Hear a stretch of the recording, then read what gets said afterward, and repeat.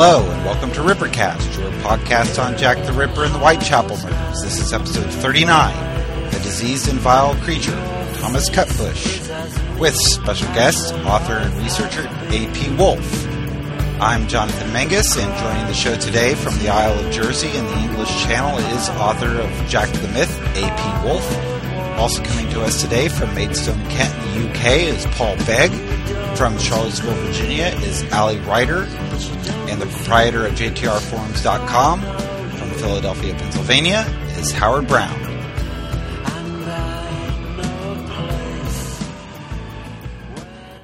Thanks everybody for being on the show today.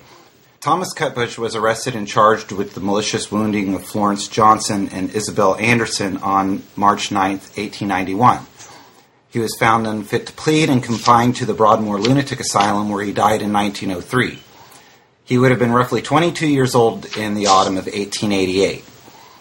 In February of 1894, the Sun newspaper ran a series of articles accusing Cutbush of being Jack the Ripper. These articles prompted Melvin McNaughton to compose the McNaughton Memoranda, an interoffice report that disputes the Sun's articles, in which he named three suspects more likely than Cutbush to have been the Ripper: Druitt, Kosminski, and Ostrog. Cutbush's suspect status has been given a second life recently by the widespread press reports concerning the opening of the Broadmoor Asylum archives this past November, which included Thomas Cutbush's files being made available to the public. A.P. Wolfe has been researching and writing about Thomas Cutbush and related murders for the better part of the last 20 years, and published his book on Cutbush, Jack the Myth, A New Look at the Ripper, back in 1993, a revised edition of which is available to read for free on the casebook.org website, and links to it will be provided in the podcast show notes. We welcome A.P. Wolfe to the show. A.P. Is that where I say hi? Yeah, that's where you say hi. And you can all sit down now. You sure? Yeah. Feel free. A.P., what led you to become interested in the Whitechapel murders? I don't like Colin Wilson. Oh, that's a surprise.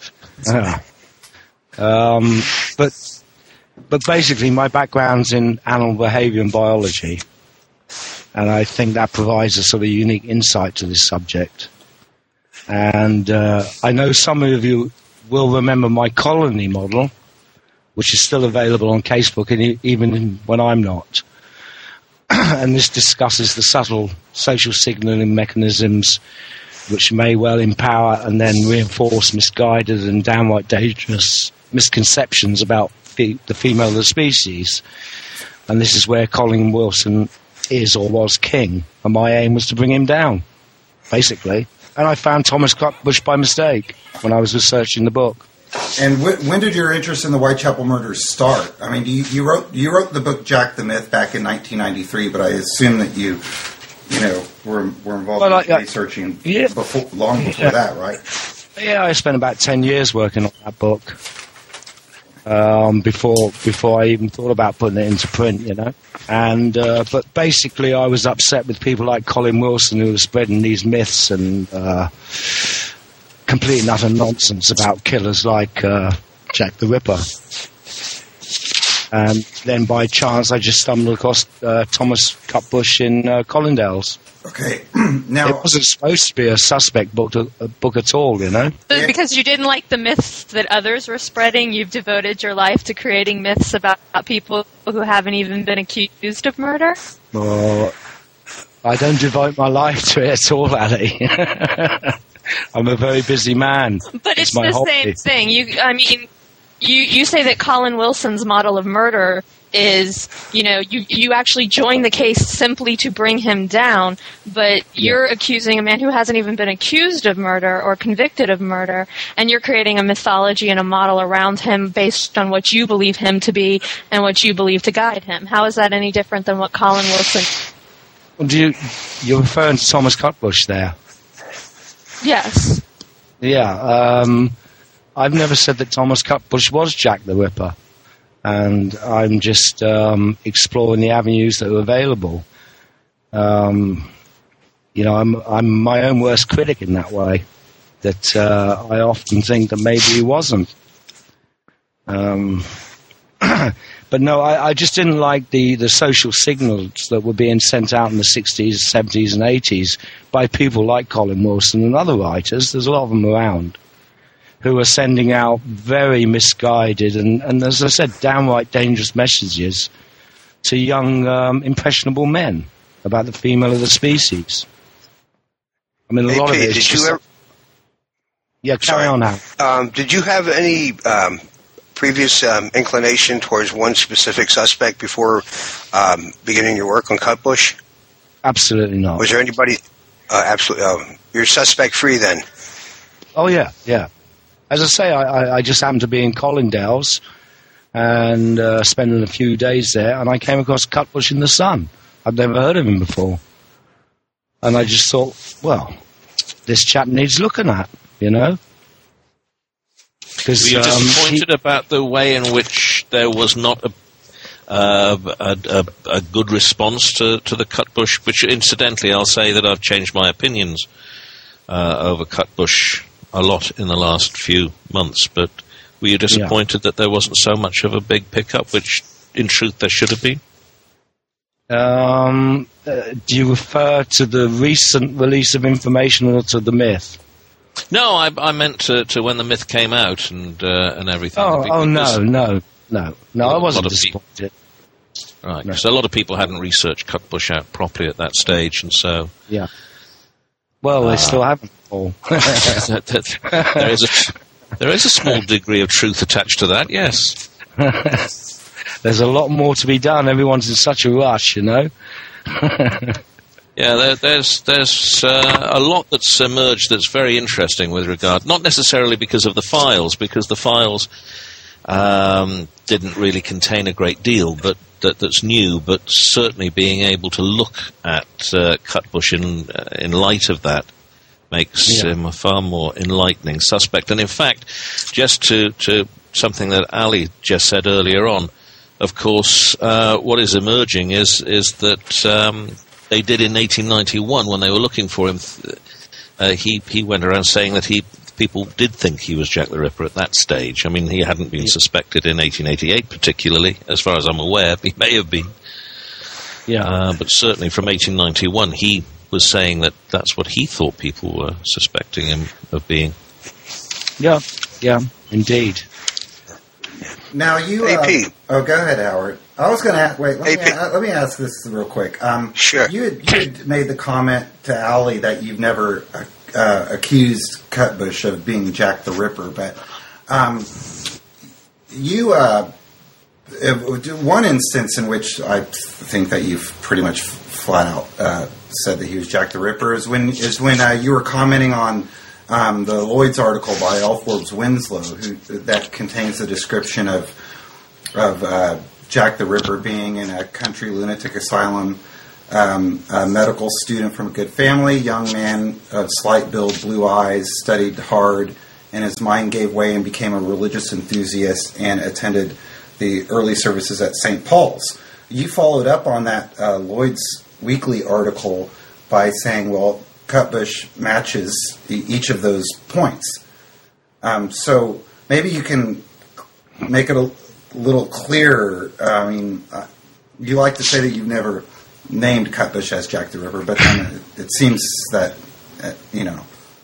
that was probably more to do with temptation of good whiskey or something like that, JM, you know.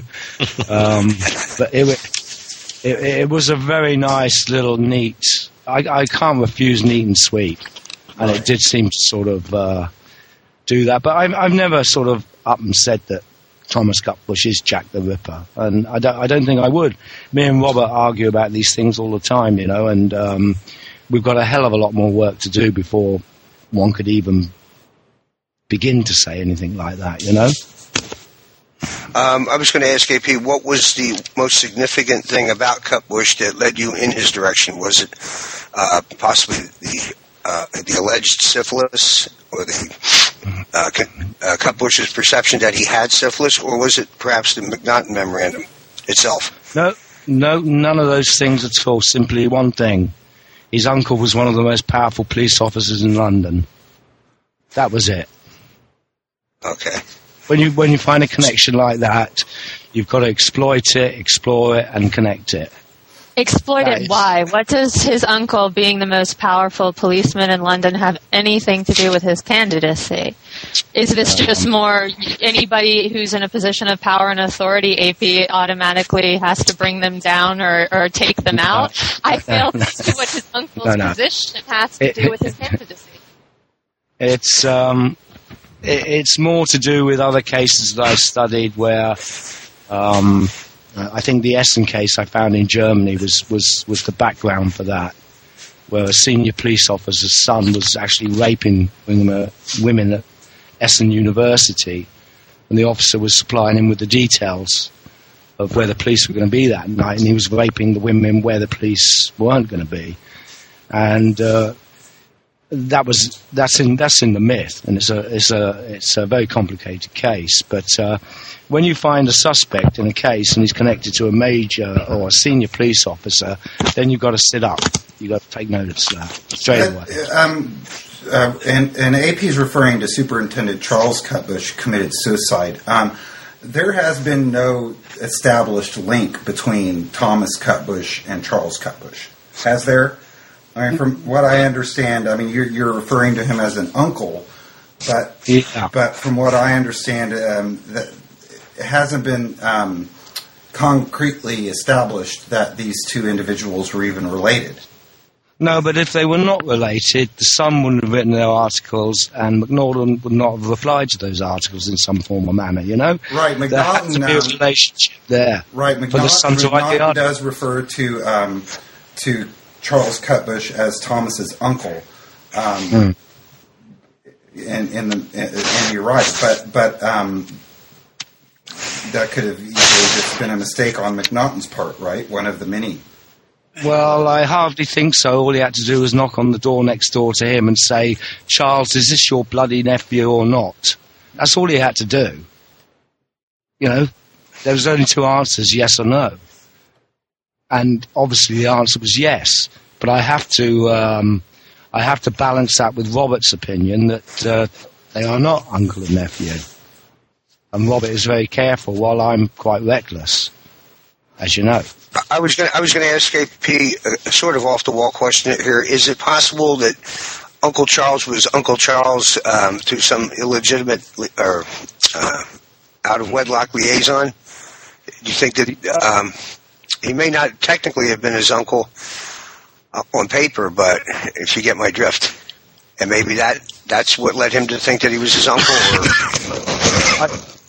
I get your drift, and it's my opinion that he probably was his uncle, or there is some very close relationship between the two. You know, even at the end of his madness in Broadmoor, Thomas is still naming senior officers at Scotland Yard and planning to write to them and everything else. And to me, it's obvious that the two men are connected intimately. Based on?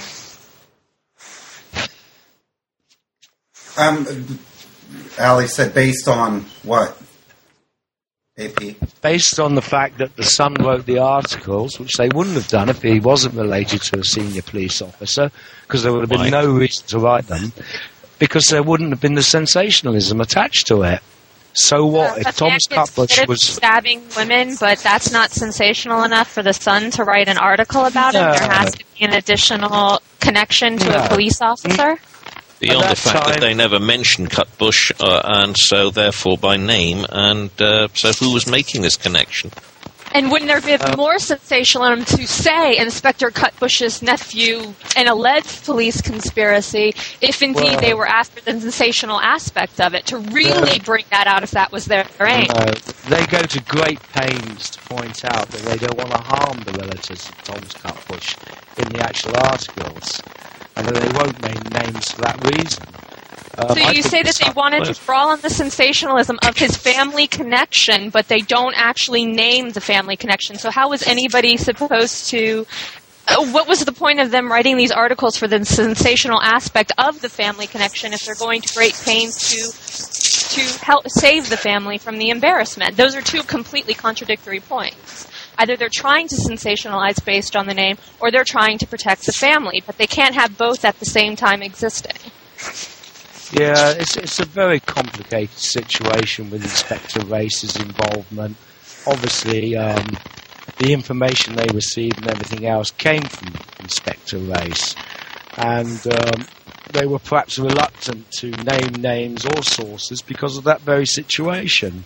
But it was obvious that it was Inspector Race who was providing them with the information.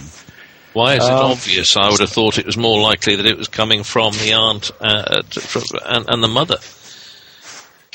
Because they are the only ones who would have... Well, they're the only ones who would have had that letter from the guy who met Cutbush. Not necessarily. I think not necessarily, but that's basically... There's no real reason to suppose that Race would have had that letter. My feeling was that letter was probably sent to Scotland Yard. No, it was sent to the mother and the aunt because she that's what she says. Yeah. Well, you caught me on the hop there. But certainly... Sorry. That is not the intention of the exercise. Certainly the letters were sent to the Sun by somebody, and I just don't think the Sun would have taken that story as far as they did unless there was a connection between Thomas and Charles Henry. I just don't think they would have done. And I certainly don't think Macnaghten would have responded to the articles unless there was a family connection between the two men. There's no reason to. Why? Now, kind of back to what Howard asked earlier. Because Macnaghten mentions this family connection between Thomas and Charles, that leads you to believe, AP, that Macnaghten was trying to cover up the fact that Thomas Cutbush was indeed Jack the Ripper. Is that correct? And if that, because that's where I think you're going with this. And then also back to Howard's question, why would it have been kept as just an inner office memo? I mean, who do you believe that the Macnaghten memorandum was written for? What purpose would it have served if it was indeed an attempt to cover up Thomas Cutbush's involvement? I think cover up is perhaps too strong an interpretation. I'd prefer to see it as simple misinformation, that people were wriggling and but basically until we can establish a relationship between Thomas and Charles Henry, we could argue about that all night. But my personal opinion is that the Sun wouldn't have bothered to write the articles, and Macnaghten would not have replied to them unless there was a connection between the two men.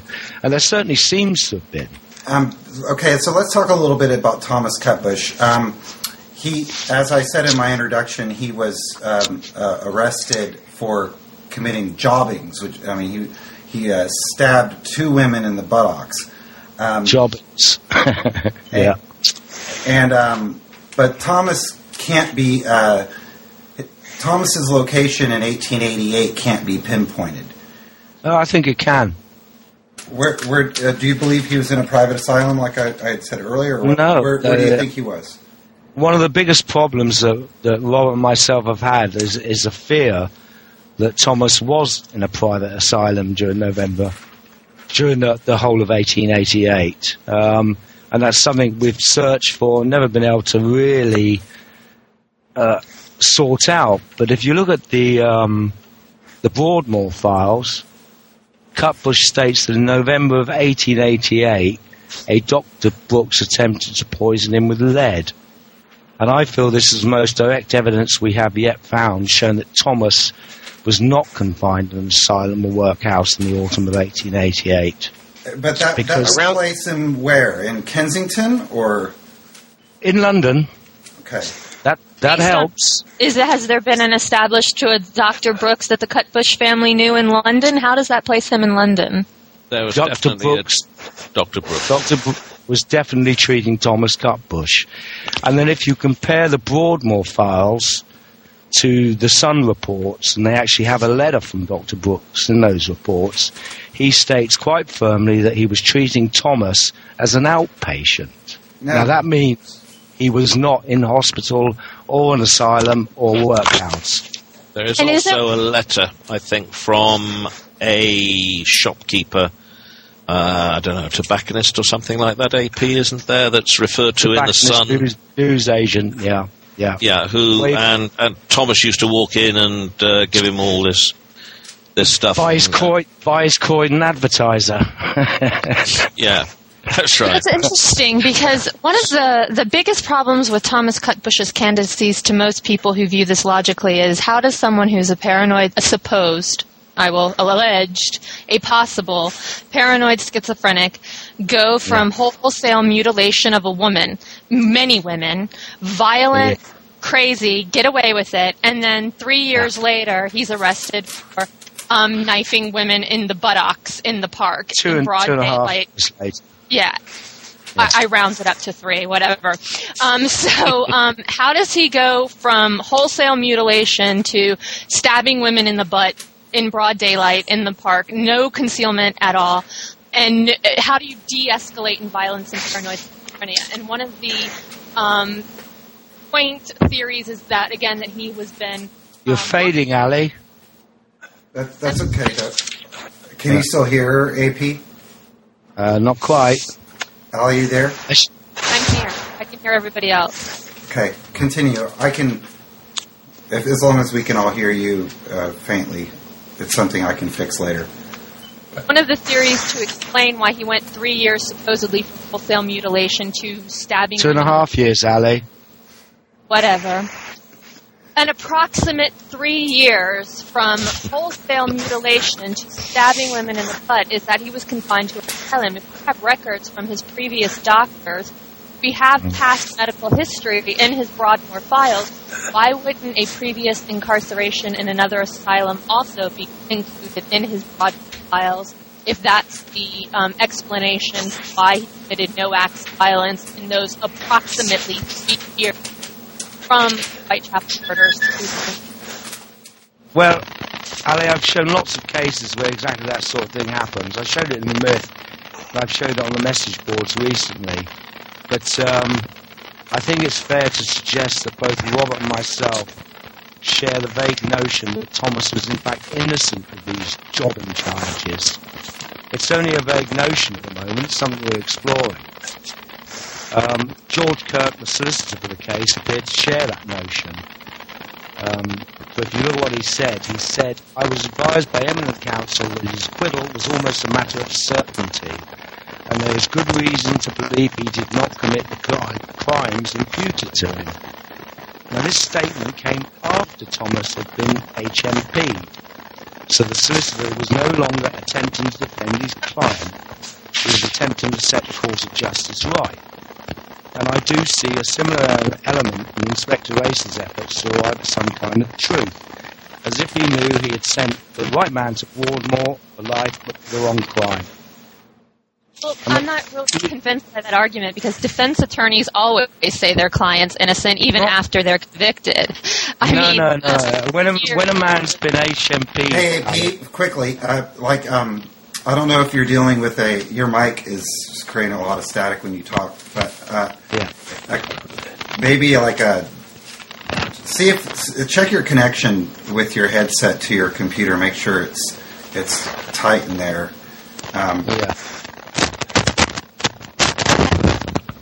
Is that any better, Jam? Yes, much better. Okay, yeah. you were saying. Sorry. Yeah, I was saying that Ali has to consider that when someone's been HMP'd, they're taken out of the remit of the law. A solicitor can't do anything at all, nothing. That's the end of his job that he's been paid to do. But this George Kirk was still attempting, through the press, to defend Thomas Cutbush. Now, why would he do that? He felt that Cutbush was innocent, and this was after Cutbush had gone beyond the pale. And, and I must say I find it absolutely remarkable that a man like Thomas Cutbush, almost 12 years into a life sentence in Broadmoor, is still protesting his innocence, claiming that he was set up by the police. Why? He's there for life. Lots of people who are in for life go in and still protest their innocence and say that they were set up. It's not necessarily, an indication that they actually were innocent. I mean, as to whether he was guilty or innocent of these stabbings, the jobbings that he was convicted of, it's not beyond the norm for people to say that they didn't do it even when they're in for life or even up to the death. Can we just establish that he wasn't convicted of doing anything? Yes. He was brought. That's one of the problems that you've got with this case, and it particularly influences the other guy, whose name was just Collicott, because he gets lumbered with, still gets lumbered with guilt for a bunch of crimes that he probably didn't commit at all. But Cutbush wasn't. He shouldn't have done. But he did, and Cutbush is in the same thing. He wasn't convicted of doing anything at all, and so the solicitor therefore would have defended him as best he could, even after he'd been committed. No, I don't. Because he wanted the family to. He'd been paid his money. I mean, Paul, what do you honestly believe are the chances of two young men deciding exactly the same time to go onto the streets of London, in exactly the same area of London, and start stabbing women in the backside with a sharp instrument? Well, one or the other one of them is going to be guilty. But as far as I'm aware, I think George Kirk, when he wrote to the Daily Chronicle, his argument basically was that the newspaper had claimed that Cutbush was guilty of the crimes, and Kirk denied that he was, didn't he? He said he had something like a large number of witnesses he actually had established his innocence. Well, he did indeed. He actually had alibis, yeah. So that's what George Kirk was doing, in effect, was just saying, hang on, he hasn't been shown to be guilty of this. And in fact, had we been allowed to give our side of the argument, which they weren't, then he says, well, I don't think my client would have been held to be responsible for anything. He'd have been exonerated of these crimes, basically, not proven innocent, but certainly wouldn't have been. The whole situation. The whole situation with these twins of terror, Cutbush and Collicott, is profound. It's. If Collicott was innocent, and it was a case of mistaken identity, then either judgment should have been respited, or as in a lot of other cases I've looked at, the prosecution should have withdrawn the case, and a verdict of not guilty should have been reached. Except that the verdict had already been passed, hadn't it, on him? They decided that he was guilty, and then the Cutbush case came up, and they deferred sentencing. They respited it. Yeah, the judge was in a very difficult situation because he'd got a verdict of guilty against Collicott, so he should basically have passed sentence. But he still could have respited it. He didn't do that. He could have done that. That was an option for him, and he didn't do that. No. Instead, it went ahead, and he was found guilty. Yeah. And there were three options for that judge. He could have respited, not guilty, or guilty. And he took the guilty option, which is strange. It is. Now, was Cutbush suggested to have been Jack the Ripper at his trial? I think you had mentioned somewhere previously, AP, that both the prosecution and the defense, before he was found unfit, I guess, was that he was Jack the Ripper. And I think you suggest that you say that Cutbush believed he was set up by the police, but you also suggest elsewhere that he may have been set up by his own family in order to wrestle property away from him. I struggle with that situation because when Robert found that Lloyd's article, I had to take a swerve there because it showed the family seemed to be quite concerned about Thomas, But then, when you look at the Broadmoor files, there's an incident between Thomas and his mother, where he says, if he caught her at his house, he should fix her. She replied she should not give him the chance. Now that shows a degree of animosity between them, and obviously Mrs. Cutbush was quite right. Thomas would not give him the chance because he was locked up in Broadmoor for the rest of his life, and she had his properties. But obviously that was an issue between them. Try to fix your mic again, AP. It's getting really staticky. Do you want me to go through that again? Or? I didn't hear anything you said. If you can fix your mic and then repeat what you said, that'd be great. But okay, is that any better now? I don't think so. No. Wait. Okay. Now it might be. Go ahead. Any better now? Yes, that's better. Yeah. Well, as I was saying, when Robert first found the Lloyd's article and put it up on the site, I was quite amazed at the concern that the family, the mother and aunt, seemed to be showing for Thomas. But then if you come forward to the Broadmoor files and look at an excerpt there where Thomas says, if he caught her at his house, he should fix her. She replied she should not give him the chance. Now that shows a great deal of animosity between the two, and about the house, or Thomas's inheritance, and obviously Mrs. Cutbush was quite right. Thomas would not get the chance to fix her because he was locked up in Broadmoor for the rest of his life. Okay, wait a minute. So Thomas says he's going to go to his mother's house and quote-unquote fix her, and she replies... He replies, I'm not going to give you the chance, and that shows animosity on her part? No, that shows animosity between the two of them. Okay, he was crazy and threatening to do... In other words... I'm that as violence towards his mom. No, and he's concerned about the properties he's inherited from his father, and he doesn't want her to have them. That's how I would interpret it. Hey, AP, let me try to reconnect you, okay? Because let's see if that because it's really staticky. Okay. Okay. I'm gonna hang up and then re-add you to the call. Okay. Okay. All right.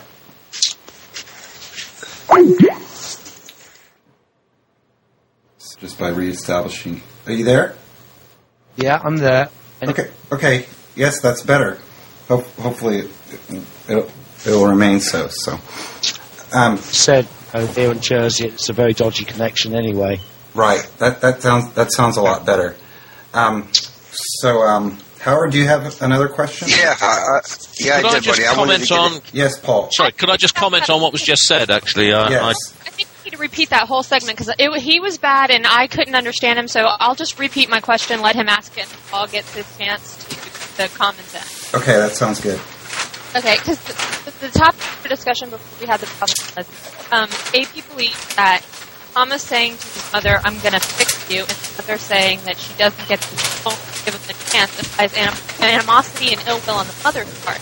But to me, I'm reading this as crazy son is threatening her, and she says, quite reasonably, in my opinion, you will not get the chance. And I don't see how this goes from a relative exchange to, no, you're not going to fix me, to animosity and an attempt to get his inheritance when he's locked up for being crazy, for lack of a better term, since we don't know what his particular ailment was. Well, I would have thought a mother's response in that situation would say something like, now calm down, Thomas, or whatever. But obviously he was dwelling on the fact that he'd lost all his properties, and it just doesn't tie in with the Lloyd's report for me. There seems to be animosity there between them. She doesn't respond how you believe a mother should respond when her son threatens her life. No, I was drawn to this. I was just drawn to it seemed to show a different situation in the Lloyd's reports, and that I can't say. We're still looking at these documents. They've only just come out. So you believe she had an initial goodwill because of all of the care that she shows and the whole committal and all of this, and the family is all around him, and based on one line in one conversation where her son threatens her with violence. Oh, not at all. I long entertained the suspicion that the Cutbush family were compliant in Thomas's removal to Broadmoor to get hold of his properties. Well, I think the son, on the 17th of February, I think it was, cited somebody called HL, because they only ever did initials in the Sun, to identify their witnesses. This HL said that Cutbush had seized his mother or his aunt, I'm not quite sure which one it was, and had brandished a large knife, apparently with the intention of cutting her throat, but she struggled and managed to escape, and thereafter became seriously afraid of him. And it's because of that incident that they gave information to the parochial authorities, which resulted in, 5 medical attendants coming to pick up Cutbush and taking him to the workhouse, which they did, and then, of course, he escaped. So what you've got is that this incident, before he had been committed, took place, which was an assault on his mother or his aunt with a knife. His aunt, yeah. His aunt, and apparently attacked a serving girl as well. But I'm a little bit dubious now about this. This incident. What is your source, incidentally, by saying for the servant girl? Because I seem to have missed that somewhere. Am I missing some sources here? Well, yeah, I have it somewhere. If I could get Robert to sit on my shoulder, he'd tell me. But definitely a servant girl as well, yeah. But I'm getting a bit wary of this story of Thomas knocking out 5 attendants and all that, because if you look at the Broadmoor files, it seems to be one attendant who wasn't looking in the right direction. Yeah, no, that was another incident? No, that was another incident. That was at the asylum, which gave him the chance to scale the wall and make his escape. But so he escaped twice, did he, Paul? No, they just some report was made to the parochial authorities by the mother or the aunt or both, and the parochial authorities sent 5 attendants around to take him to the workhouse, because so obviously they felt that they were dealing with somebody who was fairly dangerous. There's another incident later on where, when he's on the run, he returns home and and the aunt or the mother takes a knife out of his pocket, but is too afraid to do so until he's asleep. Hides it behind the sofa. Okay, I'm really confused. So all of that. I need to clarify something, because I'm sitting here and I'm utterly confused. AP, You're not alone. Is it your contention that he was never violent towards his mother or his family, and also that he also was innocent of the jobbings of which he was convicted? In which case, if you believe that he is innocent of any violence towards both his family and it was all just a property scheme, and you also believe that he's innocent of the jobbings of which he was not convicted but put away for, then what basis are we looking at him for even considering him for Jack the Ripper? Well, I think he was extremely violent to women. I think there's no doubt about it. What surprised me in the Broadmoor files that he was extremely violent to men as well. That did surprise me. Somehow it didn't surprise Robert. But, so you believe he was violent towards women, but he didn't stab the ones for which he was initially incarcerated. But you also, so how was he violent towards women? I'm very confused. You believe he was violent towards women, but you don't believe he did the jobbings, and you don't. No, I haven't said I don't believe. I have a curious notion that he didn't do the jobbings. I believe he was extremely violent to women. Based on what then? What do you base? You believe he was extremely violent towards women based on what? What evidence is there to indicate his violence towards women, if not the stabbings for which he was incarcerated? I keep wanting you to say convicted, so if I do, just accept it means incarcerated. Yeah. As I say, it's a subject that we're all still studying, and just from the reports of the attack on his mother, the servant girl, and the way the guy speaks, his mannerisms, everything else, it's it's just a suspicion at the moment. So that, AP, allow me to ask you about the syphilis that Cutbush was alleged to have contracted in 1888. Yeah. Are you of the opinion that he actually had syphilis, or did he imagine it? And was that somehow part and parcel of his mental state in 1888? Well, Dr. Brooks says he examined syphilis, and he found no syphilis there, but he imagined he had syphilis. And that's quite an important thing, because he imagined himself into lots of situations, I imagine. But no, I don't believe he had syphilis at all. I don't believe he had progressed as an adult enough to catch a syphilis or anything like that. He was still in the child stage, you know. Would a child state be aware of syphilis enough to comprehend its meaning and attribute it to women?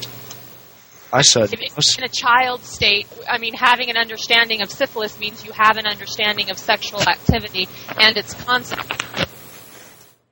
Well, I certainly was well aware, and I imagine Thomas Cutbush was well aware, you know, of these type of things. He was addicted. He was addicted to cures, Thomas. He had to have a cure for everything. Okay, but children, when they have cures for everything, if they're hypochondriacs, you know, they've got the cold, they've got the flu, they've got the measles, they've got the mumps, they've got the chicken pox. You know, they get a bug bite. I've got the chicken pox. Yeah. But you're talking about a man who read the Lancet, Ali. Have you ever read the Lancet? I've read lots of stuff, but I'm specifically focusing on if he has a childlike state, and he hasn't. Yeah, but he was a very clever boy, to read the Lancet, you know. That's not bad.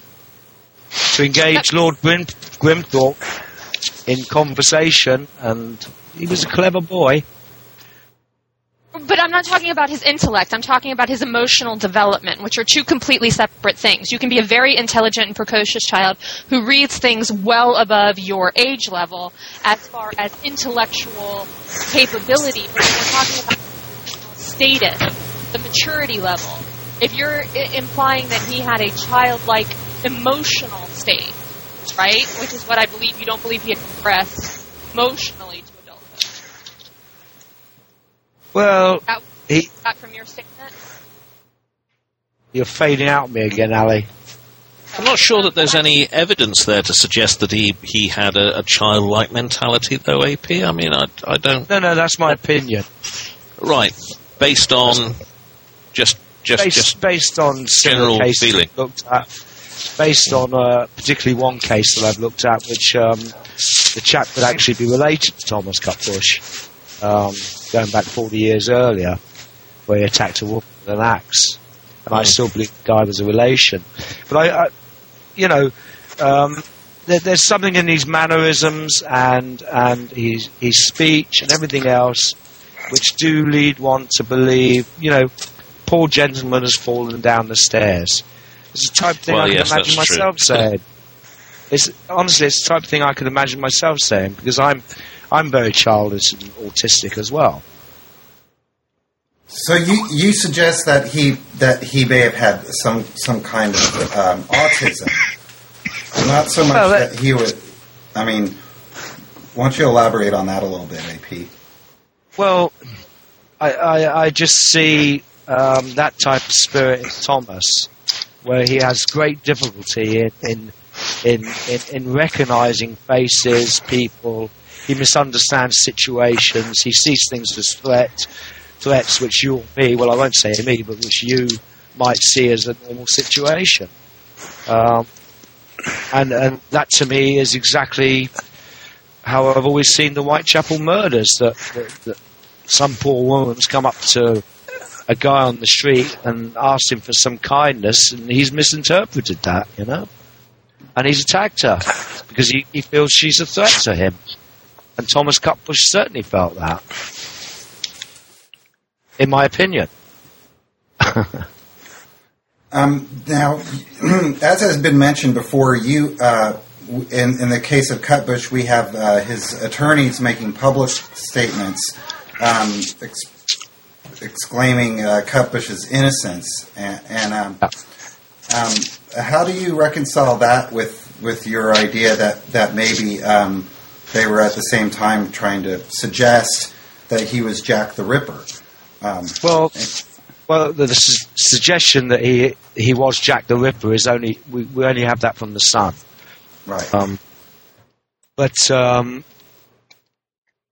think their suggestion we do in the sense. Just sorry to interrupt there. We do have it. I don't want to put Cutbush down here. We have his admission when he met that guy in wherever it was, Bermondsey or. that he was only laying down women. Awesome. But he there says that they all think I'm Jack the Ripper. So there seems to be some sort of theory going on very early on in that episode that he was being suspected. He denied it, of course. I mean, but certainly it's not just the Sun in 1890, whenever that comes out. He did deny it. He did deny it, Paul, but in a very funny way by saying that he hadn't done anything except lay women out.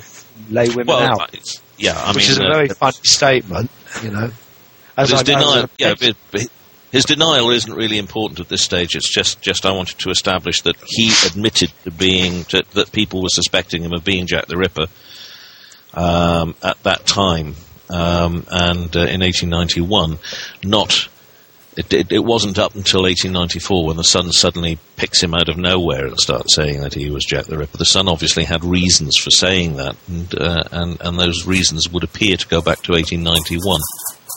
Yeah, I think those I think those Sun articles are very well written, very well researched, and a lot of people put them down, but I think they're not sensational at all. They're trying very carefully to establish who Jack the Ripper was, and I think they make a bloody good job of it. Yeah, I would agree with that. I think looking at them, particularly in light of the Lloyd's Weekly News article, which put the two together, and there are a very lot of confirmatory material coming out in both pieces, and again, we're talking about publications that were 3 years apart. So Lloyd's Weekly News in 1891 is actually saying quite a bit of the stuff that the Sun expands upon much later in 1894. Indeed, and I think the Broadmoor archives flesh that all out. Absolutely, yes, and they draw your attention more closely to all of that than they would have done before. Well, I've got you there, Paul. What do you think about Charles Henry Cutbush? And he's always been portrayed as a person in charge of supplies, pensions, and stuff like that. I can disappoint you straight away and say I don't know. I'm not going down the Charles Henry. When it's firmly established that he's some part of the Cutbush family, then it'd be interesting. But I meant as a serving police officer, because he's always been portrayed in the A to Z and everything else as someone in charge of pensions and supplies and things like that, with a desk-bound officer who has no involvement with the Whitechapel murders at all. Yeah. How do you feel about that? I think that's basically what he was, wasn't it? Or do you think it was something else? Last year, Debs found some parliamentary reports which showed Charles Henry Cutbush's involvement in Trafalgar Square riots. Yeah. He admitted in Parliament that he had the full power and authority, without recourse to the Commissioner or Assistant Commissioner, to march out an entire battalion of constables armed with truncheons and staves to beat whichever heads Uncle Charles chose to beat. Now, that was not a desk-bound officer in charge of supplies and pensions. That is probably the most powerful serving police officer in the country. Well, he was executive superintendent at Scotland Yard, yes. And I mean, I imagine that had it been called upon him to do that, then he could have done that. But that doesn't necessarily mean that... He did do that. He did do that, Paul. Yeah, but he answered questions in Parliament about it. But that doesn't mean that he wasn't in charge just of supplies and pay. I mean, he was in charge of a lot more. He would have been the most senior superintendent at that time. And if there was nobody else available to take action, then it would have been him. even though it wasn't necessarily. Yeah, well. But I think a lot of people don't recognise that the executive office at Scotland Yard was the most senior arm of the Metropolitan Police, and Charles Henry Cutbush was its leader, apart from the Assistant Commissioner and Commissioner. And I think it's about time that myth was taken away, that he was just in charge of pensions and supplies. He was, in fact, a very, very powerful police officer. See Debs for more details. Yeah. Because she's actually got the parliamentary report showing that. Now, I'm still kind of... don't argue with Debs. I'm still kind of confused on what you think the motivation of Melville Macnaghten was in all this, AP. When he in his memoranda says that he thinks, he names Druitt, Kosminski, and Ostrog, and he says that he's kind of... Not so much convinced about number 2 and 3, but number 1 he thinks is the best of the bunch, being Druitt. Is this all just a Macnaghten blowing smoke, in your opinion, or? Yeah, total misinformation. I've always viewed the document as being disinformation. Disinformation is not something from our modern age. The Victorians used it as well, all the time. If you look at the Trafalgar Square thing, everything else, it was common to use disinformation. And as I said, like I said earlier, what's the purpose of disinformation unless it's made public? I mean, what purpose would an internal memoranda serve for disinformation?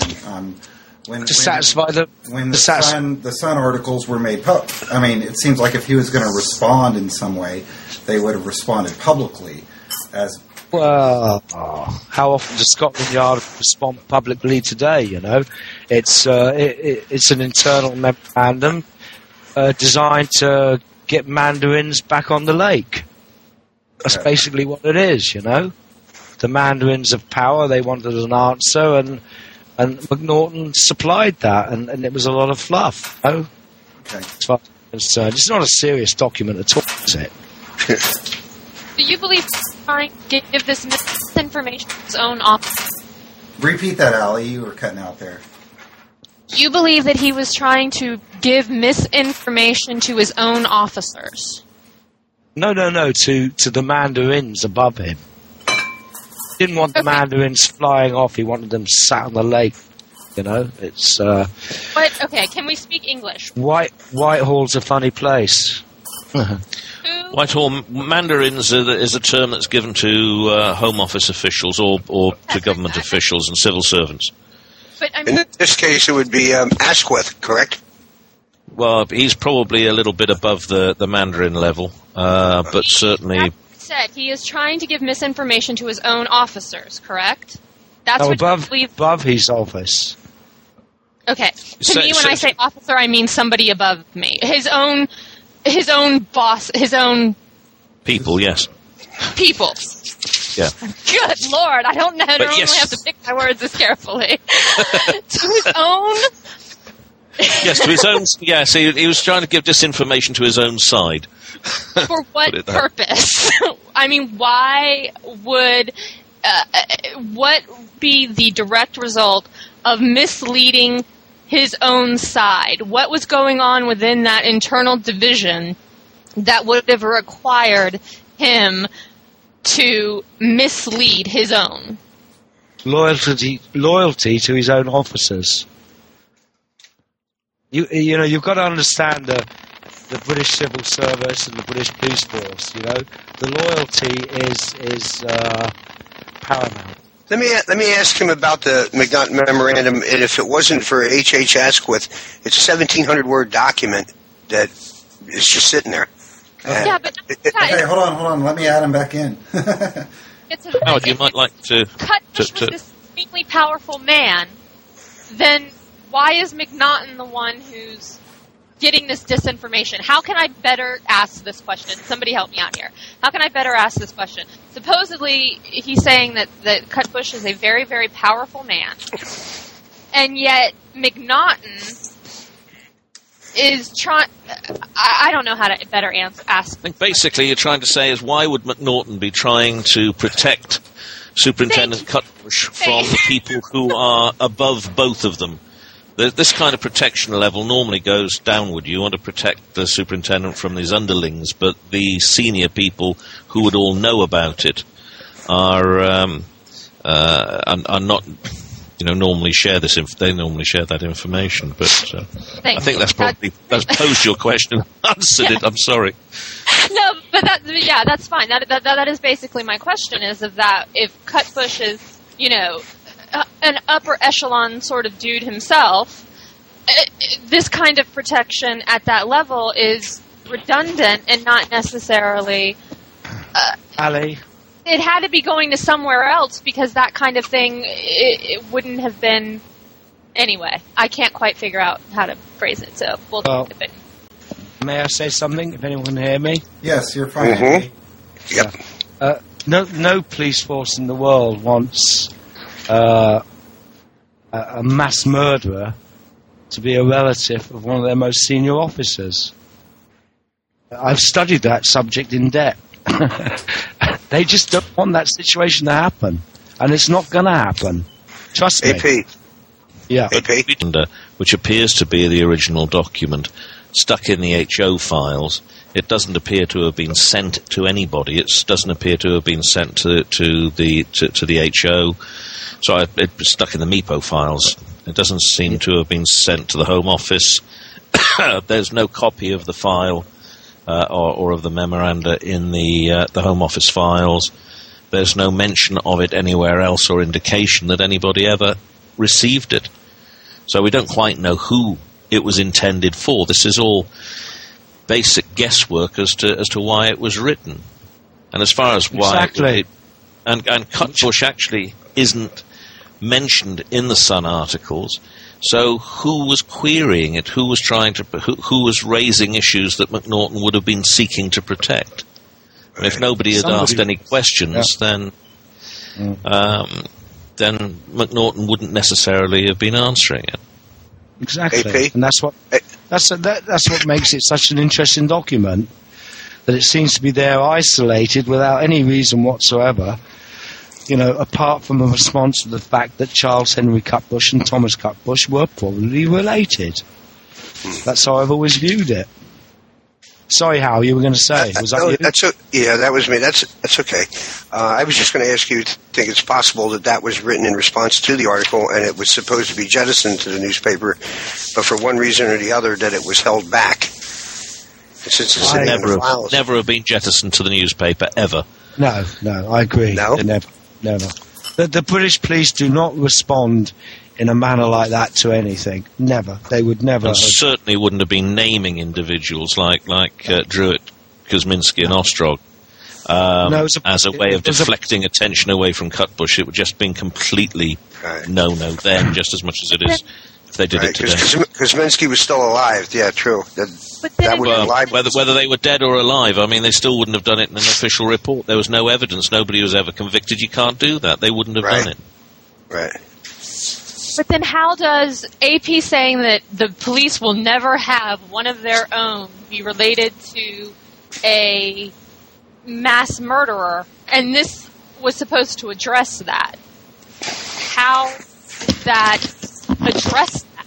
If it's out there in the public, it's either, then this letter, which is internal, does nothing to address that. So the route that AP is saying that this was written for, to protect an officer of their one of their own, if it's not, there's no way of doing that in an internal memo. And if there's hadn't been accused by anybody anyway. Right, and we call it the blue line, the solid wall of police I mean, I don't know what it's called over there, but over here it's called the blue line, where the police close ranks around their own. And when the police close ranks around their own, you don't have to write a memo to say, close ranks. The blue line closes their own. So I completely understand the concept of cop loyalty and the blue line. But you have to write memos in the British Civil Service, Ali. Your life depends on it. You've got to appease someone all the time. It's a letter of appeasement, and we're privileged to see it. We should never have seen it. That's basically it. And this letter of appeasement actually shoves it right up Robert Anderson's backside by saying, "Oh, well, it wasn't Kosminski. I think it was Druitt." Yeah. Fairly interesting. Mandarins taking a dig at each other. It's so common, you know. Except one is reliant upon the other for promotion. It's a politically dumb thing to have done if he'd known about what he was doing. Well, I don't think any of them knew what they were doing, did they? Well, that comes across fairly clearly, I must say. Yeah, a little sonnet for you. Hickory dickory dock, Lord Grimthorpe built a clock. When it chimed at 10, Tom heard it as Big Ben. But when it chimed at 11, all souls went to heaven, dispatched by a toy sword to meet the Lord who stole the clock of Hickory dickory dock. I just thought that'd lighten things up a bit. Now, you worked on that for the last hour, haven't you? That explains a great deal. Got another one for you, Paul. Oh dear. So here's a little sonnet. Inspector Race with a bee in his bonnet. This one's for Stuart, by the way. Rushed all over the place, did Inspector Race, but Thomas disappeared without trace. Poor Inspector Race. Not to be undone, Race flew to the sun. But then called to attention, Race lost his pension, but kept his wife and a rusty old knife. Well, we know who's up for Poet Laureate next. It's no worse than the one we've got. No, I shouldn't say. Back to the things anyway. Well, back to the fray. Now, I want to get AP's take on the 17th September letter. You've said in the past that you think it's authentic, contemporary letter, and you've suggested that it could be a letter that someone like a Cutbush would have written. Can you elaborate a little bit on your opinions on the 17th of September letter for us? I'll try to. It's I think there's big things happening with that letter right now, and Max says that someone's getting egg on their face. I hope it's not me. But no, I believe it's a contemporary letter written at the time. I don't believe it's from Jack the Ripper or the Whitechapel murderer, but I certainly believe it is a contemporary fake letter, if you like, from that time, from 1888. And I certainly do believe that someone like Thomas Cutbush would have written such a letter. He was a very fond letter writer. And, so I'm quite pleased with the way things are going with that letter at the moment. So you just believe that if someone like Thomas Cutbush wrote the letter, you don't necessarily believe it was Thomas Cutbush?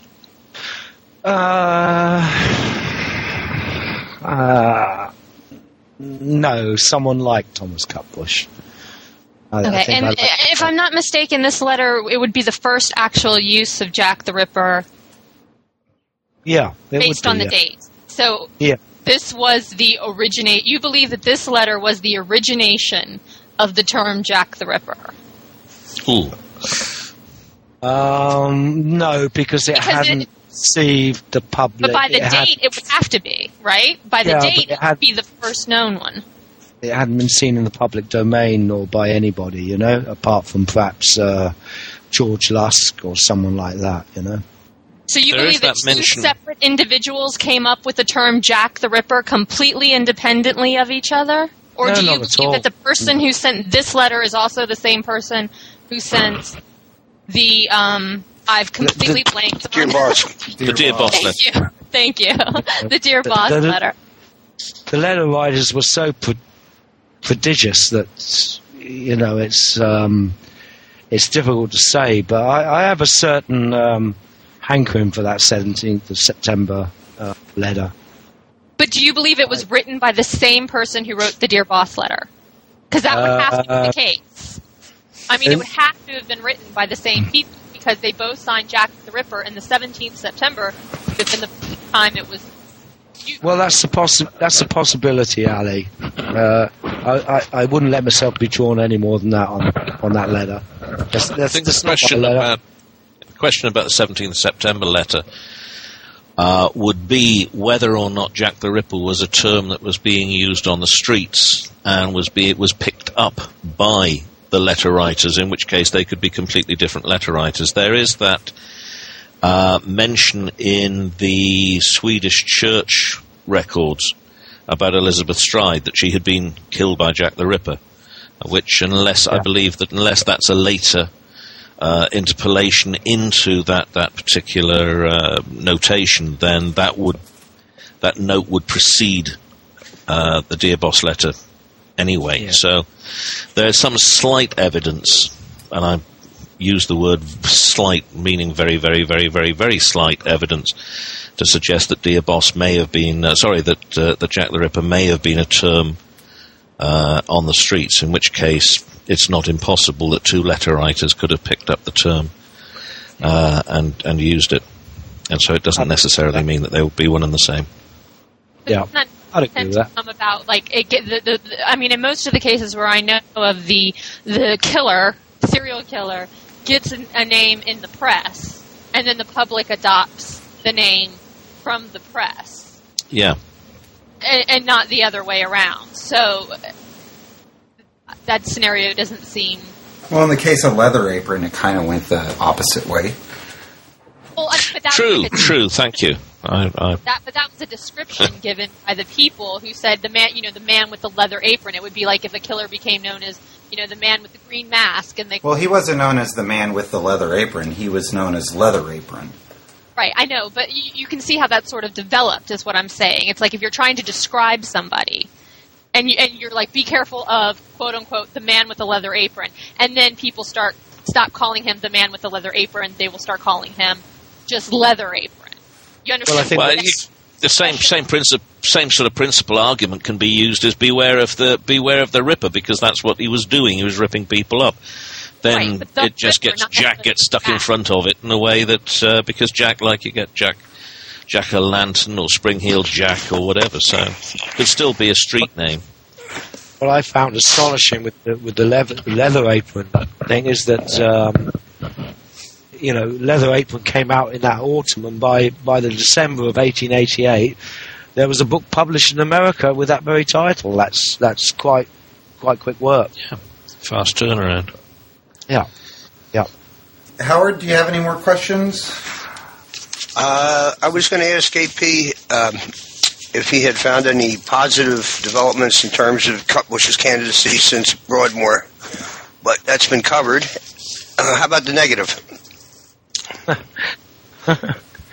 Well, as I think I said earlier, I would think it'll take me and Robert a good year to go through that Broadmoor file and follow every little thing up. Can we just briefly establish who the Robert is, because you keep referring to Robert all... Oh, sorry, it's Robert Charles just Linford. For listeners. Right. Yeah. Sorry, yeah. Who's my controller, if you like. Keeps me under control. Oh, well, thank God you found one. But, it's. I noticed when the files first came out, a lot of people dismissed it in the press and said, well, there's something there, he was violent, and so on and so on. But it's not as easy as that. It's going to take a long time to look through all those records. And it's the simple little things like, as I cited, the thread on Hal's site the other day, why did Thomas Cutbush punch Gilbert Cooper in the face? Was it because Gilbert Cooper was a bully? And Thomas Cutbush says he used to protect little boys, and all these little things have to be looked into. And I don't like this rush to do things, I want Paul to explain to us what that experience was like. I believe you and Richard Jones were the first ones to see the Broadmoor files. Yeah. Can you kind of explain to us what the process was? Because for those of us who will never be getting over there, now they're in Reading, right? That's right. They're held by the record office over in Reading, and they've been lodged there because a vast number of these files were seriously water damaged. So they were sent to the Berkshire record office because obviously Broadmoor is in Berkshire, and the record office got funding from, I think it was the Wellcome Institute, to undertake a lot of repair work on these documents, and it just so happened that the Cutbush papers were among the first ones that, the ones that hadn't been damaged, that they released. And so Berkshire Record Office itself seems to be just a relatively small place. And Richard and I went along and were allowed to go in and view the files. And they were just in three little folders at that stage. I gather that that's changed a little bit now, so all the files are put together. The first file basically dealt with committal issues. The second file dealt with his time there, and the third file was largely consisted of letters inquiring or requesting additional information, most of which were of fairly recent origin. So the files themselves were fascinating to look at. It's always interesting to handle the original documents instead of working from photocopies. And unfortunately, looking at the documents cold and really not having a chance to fit the information into the overall Cutbush picture, and I have to say that Cutbush has never particularly interested me. I've always rather stupidly, I suppose, taken the McNaughton view that he was innocent and just stabbed girls in the bottom and was not likely to be Jack the Ripper.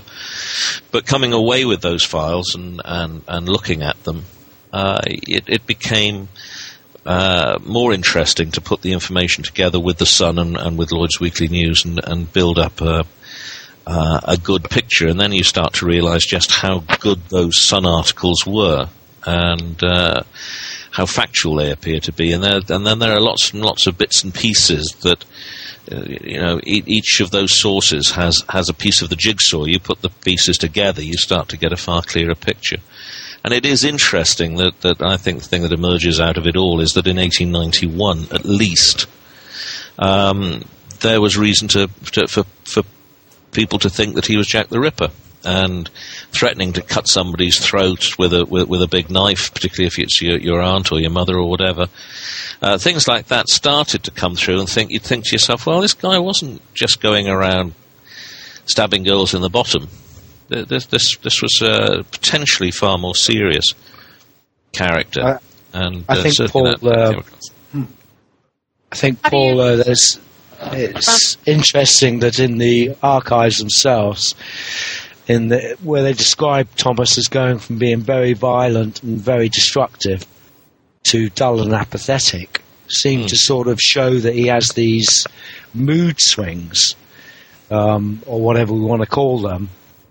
And he admits himself that he has often suffered from fits of uncontrollable temper. So that shows that there's going to be periods where he's going to be very violent and destructive, and then other times he's going to appear to be an imbecile, But he has very violent and destructive tendencies that manifest themselves in the wholesale butchery of women over a period of months and then subside and go from his violent tendencies expressing themselves like that to stabbing women in the buttocks. I mean, I know when schizophrenia... Well, I have found similar cases, Ali. And as I said, Robert and myself do have a vague notion that Thomas was innocent of those robbing charges. It's something we're still discussing, But then that just leads back to the point of what do we suspect him for at all? Killing a lot of women in Whitechapel? How's that? Well, we don't necessarily suspect him of anything, Ali. I mean, the thing is that people in 1891 appear to have suspected him of being Jack the Ripper, or at least thought it possible that he could have been Jack the Ripper, if what he said, and we're talking about his own admission to some chap whose name I either never knew or can't remember, or nobody ever knew, who he met one evening when he was on the run. And he said at that point that he thought that other people considered that he was Jack the Ripper. So there must have been a reason. Yes, he said the runners were after him. He's talking about a crazy person. Sometimes there's just no reason. Okay, hold on a second. AP, you were saying?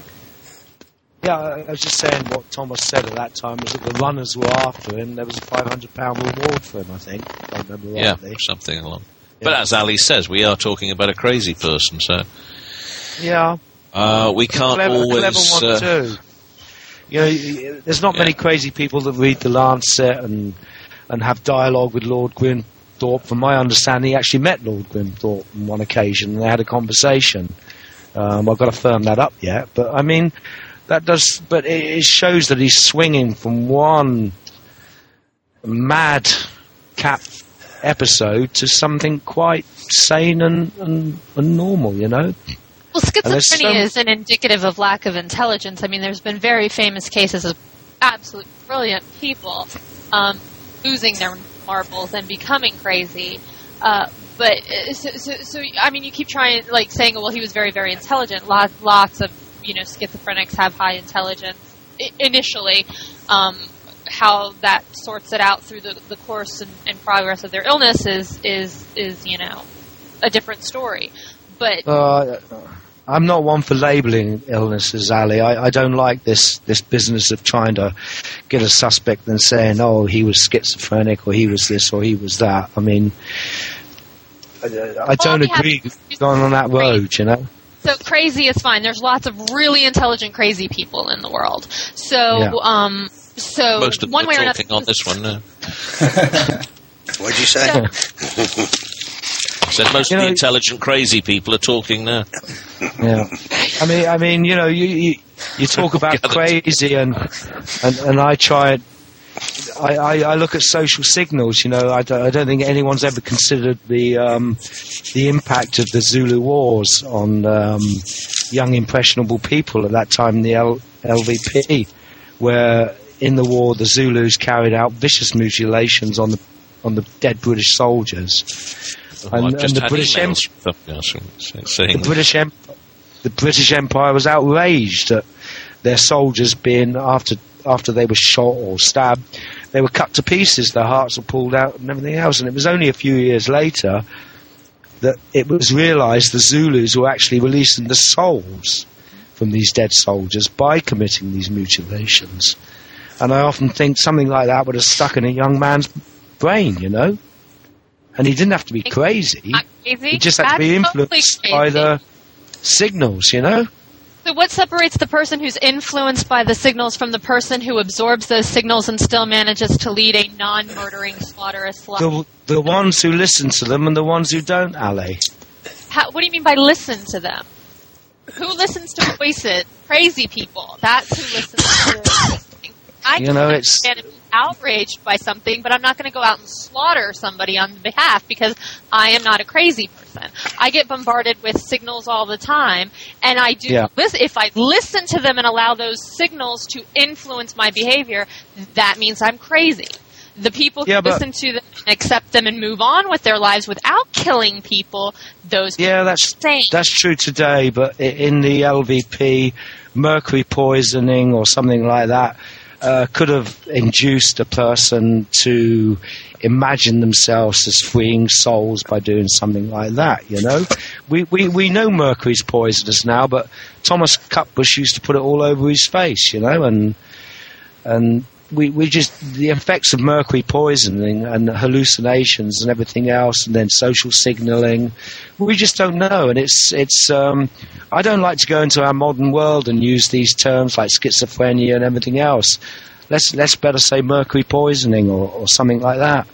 I don't think. But it doesn't matter if there's an organic or a physical or a biological cause. The act is still crazy, and if the act is crazy, then one can reasonably say that a repeated series of crazy acts indicates a crazy person. Well, people were too busy with schizophrenic in the LVP, Ali. They had to earn a living, It's a luxury we can afford today. So you're saying schizophrenia is caused by boredom and not by a biochemical imbalance in the brain? You're saying schizophrenia is a result of boredom? I'm not saying anything of the sort. You just said LVP people were too busy to get... They were. All right. Well, I want to move on, actually. Schizophrenia? Let me move on before we... because this is getting to be an hour and a half long. But I want to get AP's views on the Canonical Five. In Jack the Myth, you exclude Liz Stride from the tally of the victims of Jack the Ripper. So you believe that Jack the Ripper was responsible for the murder of 4 people, or what? No, I don't some of the believe non-canonical 5. Would you include in this tally, or what? I don't believe Jack the Ripper killed Mary Kelly either.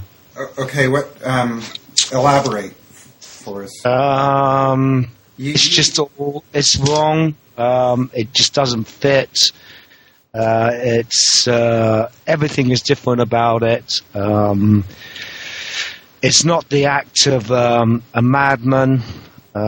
I've always felt it was an abortion gone wrong or something like that. I've never viewed it as part of the Whitechapel murders. Never. Okay. Does anyone else have any final comments or questions for AP here? Howard, are you finished? I'm good. Okay, Allie, Paul, I want to let our listeners know that AP and Robert Linford post much of their findings on jtrforums.com on the Cutbush threads there, along with Deborah Arif. She contributes as well. As AP mentioned Debs earlier, that's who he was referring to. And so anyone who wants to keep up to date on the work of AP Wolf and Robert Linford can go to jtrforums.com and read some of their stuff. And while I have Paul Begg here, before we wrap it up, I do want to ask you, Paul, this is unrelated to Thomas Cutbush, but there's been some grumblings on the casebook about the A to Z possibly finding a publisher and it being listed on Amazon now. Can you give us a quick A to Z update? Yeah, people are grumbling that there's going to be an update for the A to Z. Well, actually, that it's listed on that you've in fact found a publisher. And I was it's coming out from Blake. It should be out in the late summer. We delivered the manuscript. I think it was not last Friday, the Friday before, and there is some fine tweaking that we're doing at the moment to it. So we basically have about 2 weeks to fine tweak. So if there's anything that anybody knows errors in the past edition, but that was 10 years ago. It's been, I think, it's fair to say that it's been completely rewritten. We've put a lot of sourcing in. We've taken out a lot of stuff that we didn't think was appropriate anymore, and hopefully it'll be a far better book. I think Keith and I are quite pleased with it in that respect. Martin is probably pleased with it as well, but he's been off to California and he's currently in New York, so he's not around a lot of late to have gone through the final draft. But yes, all right. Well, that's finally it's there. So hopefully it'll come out and please everybody. Great news, finally. All right, AP Wolf, I want to thank you for being on the show. No worries. I hope you enjoyed yourself. I did. All right, good. Yep. And Ali's best when she fades out, huh? Good night, gentlemen. All right. And ladies. All right, thank you, AP. No worries. Good night. Good night. Cheers, AP. Good night. And that was Rippercast, episode 39, The Diseased and Vile Creature, Thomas Cutbush. I want to thank AP Wolf again for being on the show today, as well as Paul Begg, Allie Ryder, and Howard Brown. I want to apologize for some of the technical difficulties we had during this episode. I hope it all turned out okay. AP Wolf was broadcasting from an island in the English Channel just off the northern coast of Normandy in France. And so sometimes our internet connections can get a little dodgy when we try to attempt these international podcasts. But again, I hope it all turned out okay and you had fun listening to the show. We are a weekly podcast on Jack the Ripper and the Whitechapel Murders, available at the website www.casebook.org/podcasts. We are also available in the iTunes Music Store keyword Jack the Ripper or Rippercast. If you have any questions or comments for myself or any of our participants, special guests, or co-hosts, feel free to email the show at rippernet@mac.com. I want to thank everybody for listening, and we'll see you next week.